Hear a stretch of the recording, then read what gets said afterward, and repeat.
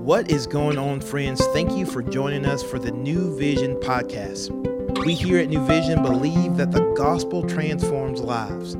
So we're going to take an opportunity to open up God's word and see what he has to say so that we can take the best next step to become more like Jesus.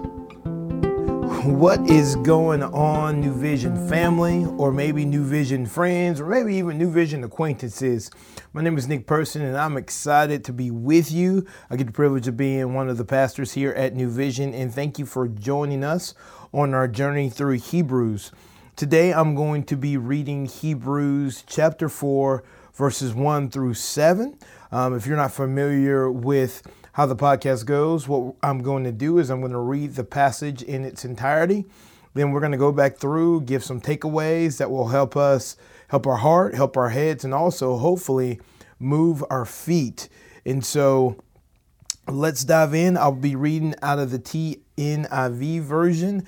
And for some of y'all who have been familiar with our podcast, you are probably very surprised because I typically read out of my CSB Tony Evans Study Bible, but I just gave that study Bible away to somebody to help them along their journey. And so right now I'm going to one of my backup Bibles. And but don't you worry, I have ordered me a new Tony Evans Study Bible. And so I'm sure next time you hear one of these podcasts with me, I will be reading out of the CSB version. But for today, I'm going to read out of the TNIV. And so here we go. Let's begin. Hebrews chapter 4, beginning in verse number 1. It says, "Therefore, since the promise of entering his rest still stands, let us be careful that none of you be found to have fallen short of it. For we also have had the good news proclaimed to us, just as they did. But the message they heard was of no value to them because they did not share the faith of those who obeyed. Now we who have believed enter the rest, just as God has said. So I declared an oath in my anger, they shall never enter my rest. And yet his work has been finished since the creation of the world. For somewhere he has spoken about the seventh day in these words, on the seventh day, God rested from all his work. And again, in the passage above, he says, they shall never enter my rest. Therefore, since it still remains for some to enter the rest, and since those who formerly had the good news proclaimed to them did not go in because of their disobedience, God again set a certain day, calling it today. This he did when a long time later he spoke through David, as in the passage already quoted. Today, if you hear his voice, do not harden your hearts." So there's a lot.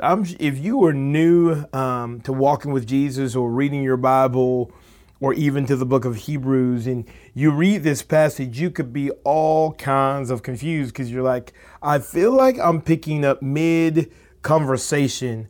We kind of are, honestly.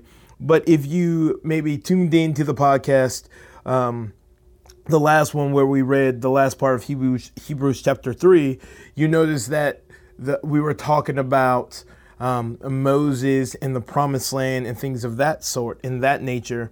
And then also Joshua going and walking into the promised land and sending spies. And that story can be found in the book of Joshua. It's pretty cool. And also in Exodus. And so there's some history. So in verse number 1, when it says, therefore, what it is referring to is all that came before it. And again, growing up, if your pastor said, he would always say this. He said, if you see a therefore, you need to see what it's there for. And so it's typically referring to what came before it. And what came before it was this: in light of the Israelites in not accepting the invitation from God to be obedient, to walk in his ways, they fell short. And then it goes on to say in verse number 1, it says, since the promise of entering his rest still stands, let us be careful that none of you be found to have fallen short of it. The rest of God is the enjoyment of God's blessing in the life that God has invited us to live and to step into all that he has in store for us. And we get to take part in the inheritance of the King if we're willing to say yes and to be obedient and to have faith, to trust him. And here's the thing about that: accepting the way of God and walking in the ways of Jesus means that it will be difficult at times. And I think sometimes we believe this lie that if I say yes to Jesus, then my life will be easy. But you have to look at the life of Jesus. Even though he walked in obedience and he was about his Father's business, there was still much trouble. And ultimately, this ended up costing Jesus his life, his obedience to the King. So we will have trouble, but take heart, Jesus has overcome the world. And so let us not be a disobedient people who are trying to do it our own way and miss out on the inheritance of God. And let us not be a people that squander our inheritance. Goes on to say this in verse number 2, for we also have had the good news proclaimed to us just as they did, but the message they heard was of no value to them because they did not share the faith of those who obeyed. What's referring to is, so there were spies that were sent into the promised land after the Israelites came out of Egypt and they were wandering for 40 years. There were spies sent out to kind of survey the land. And two of those, Caleb and Joshua, said, hey, this land is fresh for the taking. Yeah, there's an enemy there, but we can take this promised land. And then the rest of the spies, I think it was 10 in total, were like, no, we can't. They're too great of an enemy and too great of a foe. And because of that, they ended up wandering for 40 years. And so here is what we must not miss out on. It is easy to look at obstacle instead of focus on the majesty of our King. We must fix our eyes on Jesus. We must fix our eyes on our King and look to him, not look at the obstacle, because those obstacles truly are opportunities for us to trust the King and to walk in his ways. But yet it requires faith. Verse number 3 through 6, they continue to talk about not entering the rest, not entering really this promise, not being willing to have their feet and their faith be walked out. And so they missed out on an opportunity, they missed out on what was promised because of their disobedience. And now here's the deal. We have to be a people that allow what is heard through our ears to activate our hearts and our feet through faith. If not, then what is the point?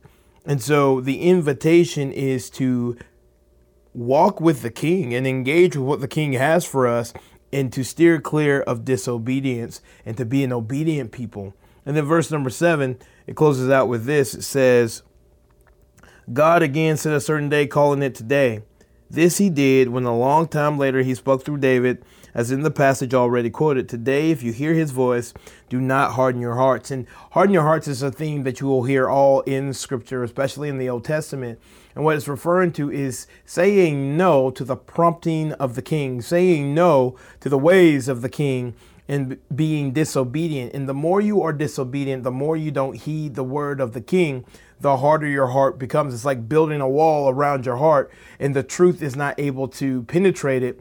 But as you listen and as you're obedient, your heart becomes softened and your ways reflect the ways of the King.